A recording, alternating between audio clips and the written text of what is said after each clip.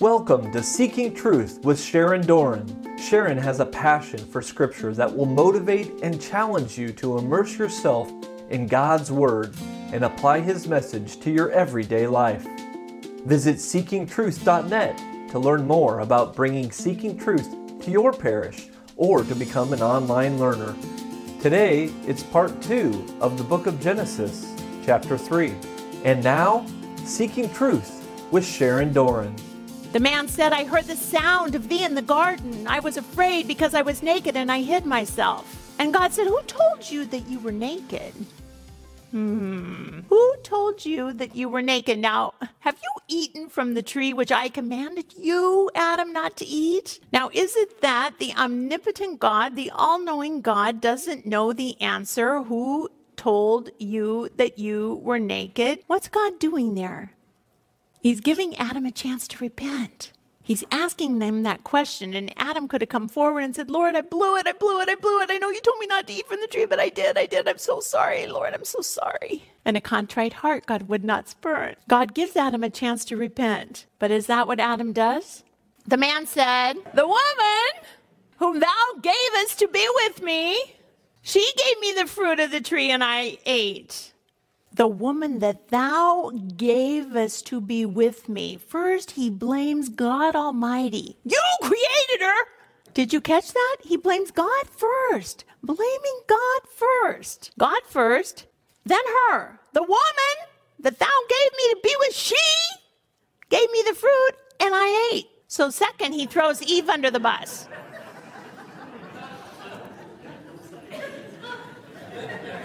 That's the first marital discord in the Bible.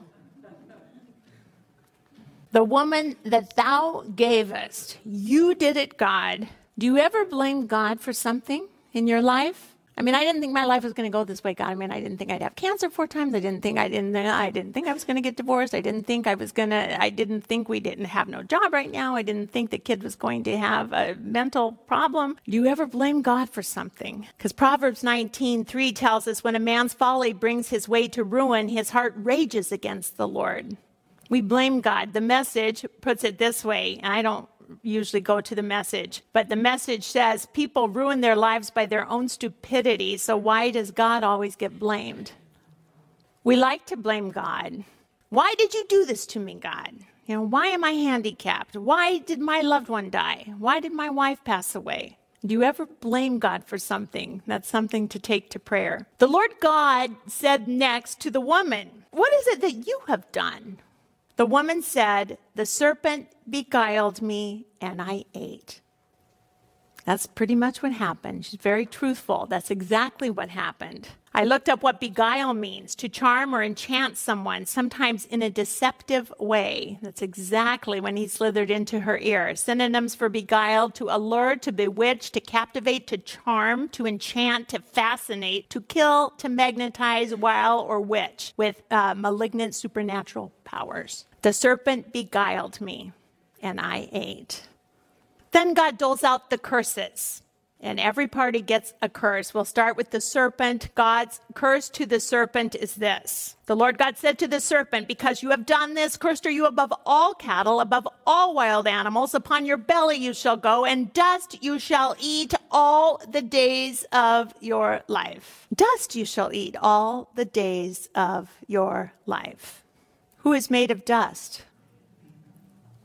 Oh, Satan feeds on the very matter that man is made of.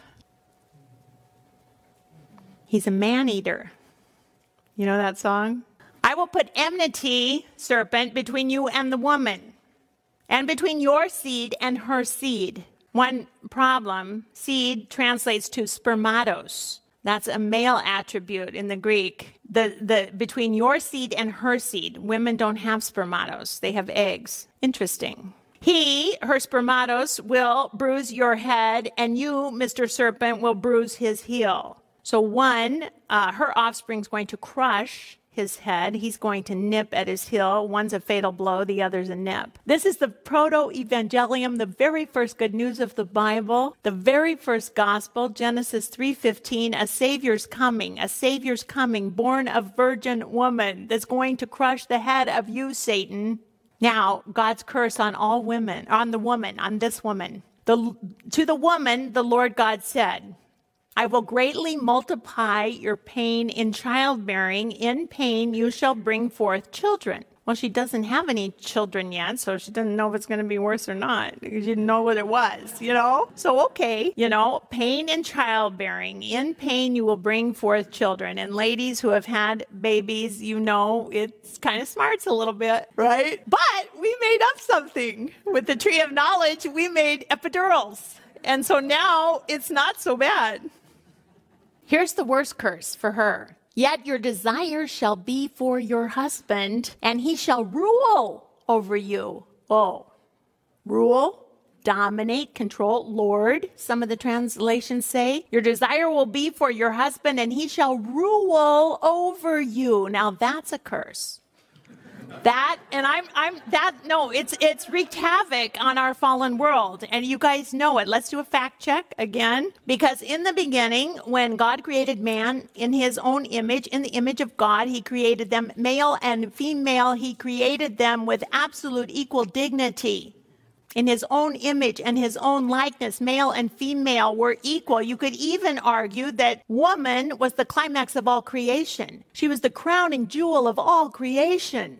And she had one thing that Adam didn't have, a womb that would hold life of the Savior, right? It'd be his temple to grow in for 9 months. And so you could argue that woman was even elevated a little higher, but let's just say they're equal. But after the fall, your desire is going to be for your husband, but he's going to rule over you. He's going up, she's going down. It's not equal anymore. This is a fallen world. This is disorder. This is not in the beginning. It was not so. Now, in a fallen world, in a disordered world, man will rule over women. Adam, King Adam, who named all the creatures, is soon going to name Eve because he rules over her. He has dominion over her. He's Lord over her. Adam got named by God because Adam had no name but man, but now God's going to name Adam and Adam's going to name Eve.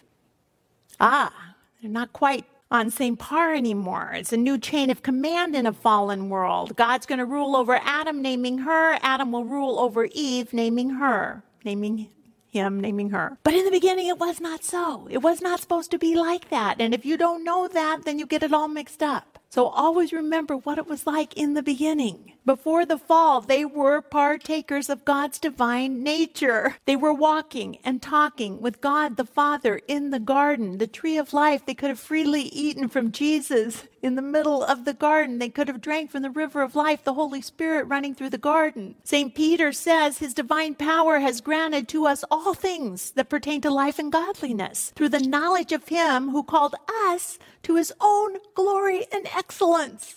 We were called to be partakers of his divine nature, by which he has granted to us his precious and very great promises, that through these you may escape from the corruption that is in the world because of passion and become partakers of the divine nature. It can be rewritten in Christ, but most people don't live in Christ. We are baptized into Christ, and we treat men and women with equal dignity and respect. But the rest of the world still has this ruling, men are ruling. If you're not living in Christ, who rewrited it again, then you're living as a fallen, disordered world. And that's the curse of unredeemed woman, that Adam as king, as ruler, will assign a name to her and rule over her. And now it's all topsy-turvy. The world is disordered. This was not God's original plan. And that's why we have the Women's March every year. And that's why we have angry women. And it's still to this day. Now, God's curse to man. What happened to man? To Adam. Now, this is the first time God calls him Adam. Genesis 3, verse 17. Now God has assigned a name to him. To Adam, God said, because you have listened to the voice of your wife. This is a real lesson for men. Never listen to the voice of your wife. You know I'm teasing. To Adam he said, because you have listened to the voice of your wife and have eaten of the tree which I commanded you, you shall not eat. Cursed is the ground because of you. God does not curse Adam. He does not curse his personhood or his dignity. God curses the ground because of Adam. Now, we must always listen to God above and beyond any other voices in our life, beyond the voice of anyone else, wife, husband, children, because the voice of God is the most important voice for all history of all time. But the kids say, well, everybody's doing it. They listen to all these other voices and say, Mom and Dad, can we do this? Because everybody's doing it. Have you ever heard that? Everybody's doing it. But we, especially the male of the household, the authority of the household, has got to listen to God above all other voices in his life. And how is he going to know the voice of God? He has to know God's word. He has to know God's heart. He has to know God's mind. And so he has to be in God's word and know God's word, so he can defend God's word and listen to that voice instead of the voice of the fallen world. So, Adam, because you've listened to the voice of your wife, you've eaten of the tree which I commanded you, you shall not eat. Cursed now is the ground because of you, and in toil you shall eat of it from the ground all the days of your life. And on his way out, you see the angel handing him a shovel, so he can go till up the cursed ground, because everything's changed. We are not in Kansas anymore. Thorns and thistles the ground will bring you now. Thorns and thistles it will bring forth to you. And you shall eat the plants of the field now. No more this nice, beautiful garden that I made you where everything's jumbo size and you just go pick it every morning. Now you're going out to the field. You shall eat plants of the field. This is way different than the garden. Eden was a luscious garden that God planted in the east. It was amazing. But now Adam has to plant fields. Work has changed because God says, in the sweat of your face, you shall eat bread. Eat bread? What's that? We never heard of bread. We just have plants and animals. What is this? Wait, how do they know what bread is? How do they know what bread is? In Genesis chapter 3, you should all be asking this. You should have stopped right there when you were reading this and said, what the heck? What is this bread in here for? Work is going to be different after the fall. It has a new meaning. Work is good. It's inherently good, but now it's different for Adam with thorns and thistles and sweat of his face to make bread. They're going to have to work for bread now, which they don't even know what bread is. Or do they? The Lord God planted a garden in Eden in the east.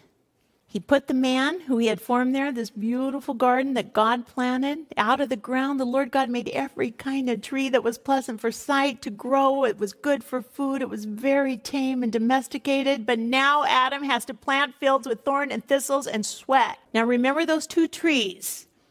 The original trees in the Garden of Eden. We learned last week about the tree of life that was in the midst of the garden, right in the middle. And we learned about another tree that was the tree of the knowledge of good and evil. Two trees are specifically mentioned by God. The tree of life is in the midst of the garden. The Jews say it's on the top of the Mount Eden. It's where the true presence of God is. They say now it's where the temple sits, where the Holy of Holies would have been and the true presence of God would have been. But there's also another tree, the tree of the knowledge of good and evil.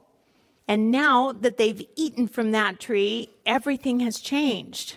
Did they have bread before the fall?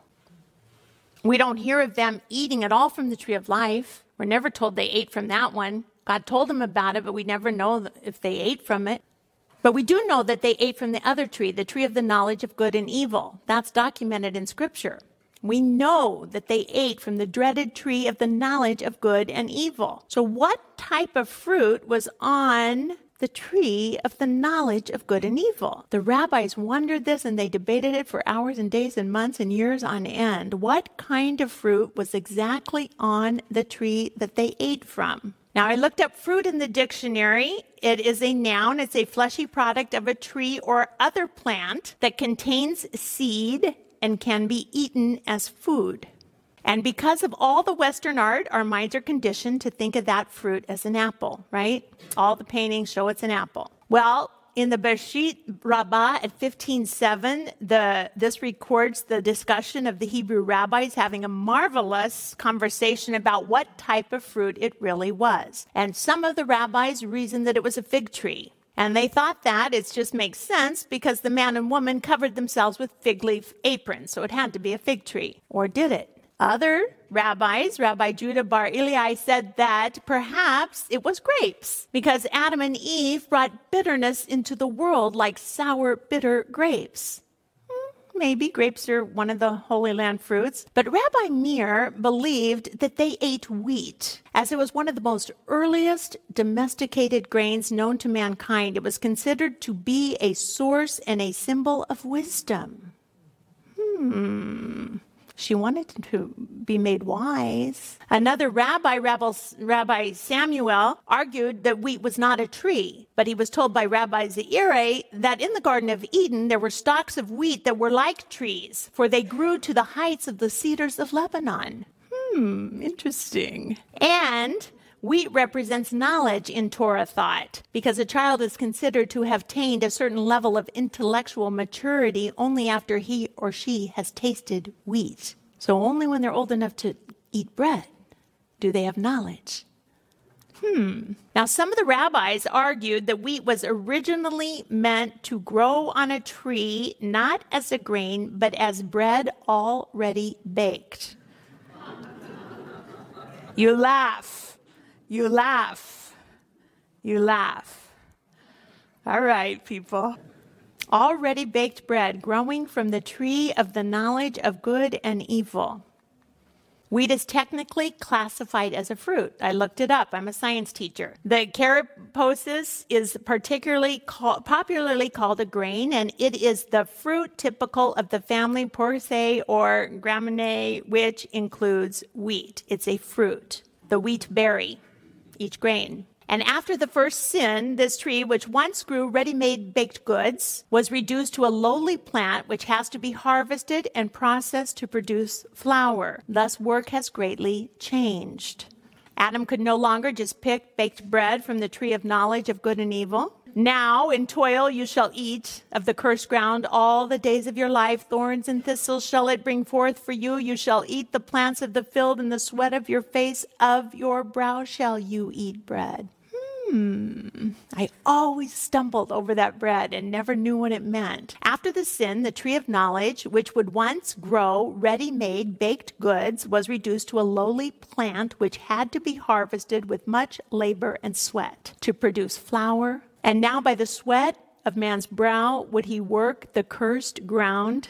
Everything changed after the fall. But in the beginning, it was not so. Now with thorns and thistles, they would labor to make bread. As Eve bore more children in pain as the mother of all the living, yet her children were spiritually dead, Adam would have to work harder because there were more mouths to feed.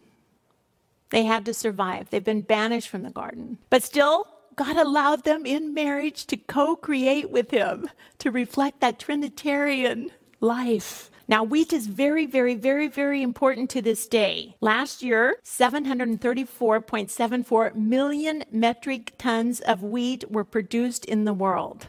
Wheat is the most widely grown crop in the world for human consumption. Number one, for human consumption, it provides 20% of the daily protein and of the food calories for 4.5 billion people. There is an unsettling irony about wheat. The variant that was grown in biblical times and that we still grow today cannot survive in the wild. Wheat has a tough rashy. If you've ever felt wheat, the bit that attaches to the seeds to the ear, it's rough, meaning that the wheat cannot disperse itself naturally, but it has to have human sowing. A human has to plant wheat. It can't just by the wind blow and plant. Interesting. Wheat was genetically modified in its earliest incarnation. I think that's the moment of the fall. A wild grass that humans have tamed so much that it can no longer self-perpetuate. That was on a science website, that wheat was genetically modified at its earliest incarnation. Wheat needs a sower. Immediately after the fall, man was also genetically modified. His spiritual DNA was spiritually, genetically modified and passed on to all his children. He now carried original sin, and so would his children and the rest of the human race. And humans could not save themselves. We couldn't plant ourselves. Humanity needs a savior. Man, having been wounded by his nature of original sin, is subject to error and inclined to evil and exercising his freedom now. In a fallen world, concupiscence has entered. Catechism 1714. So The wheat's been genetically modified. We've been genetically modified. The wheat needs a sower. We need a savior. Jesus tells a parable about both in the parable of the sower. Jesus is the new Adam who sows the new wheat seed. What's the condition of your own heart soil? Are you going to receive the seed of grain of wheat or not? It's all about you and your heart. How open are you? What is your yes? Are you resistant? A sower went out to sow. He sowed. Some of the seeds fell along the hard path.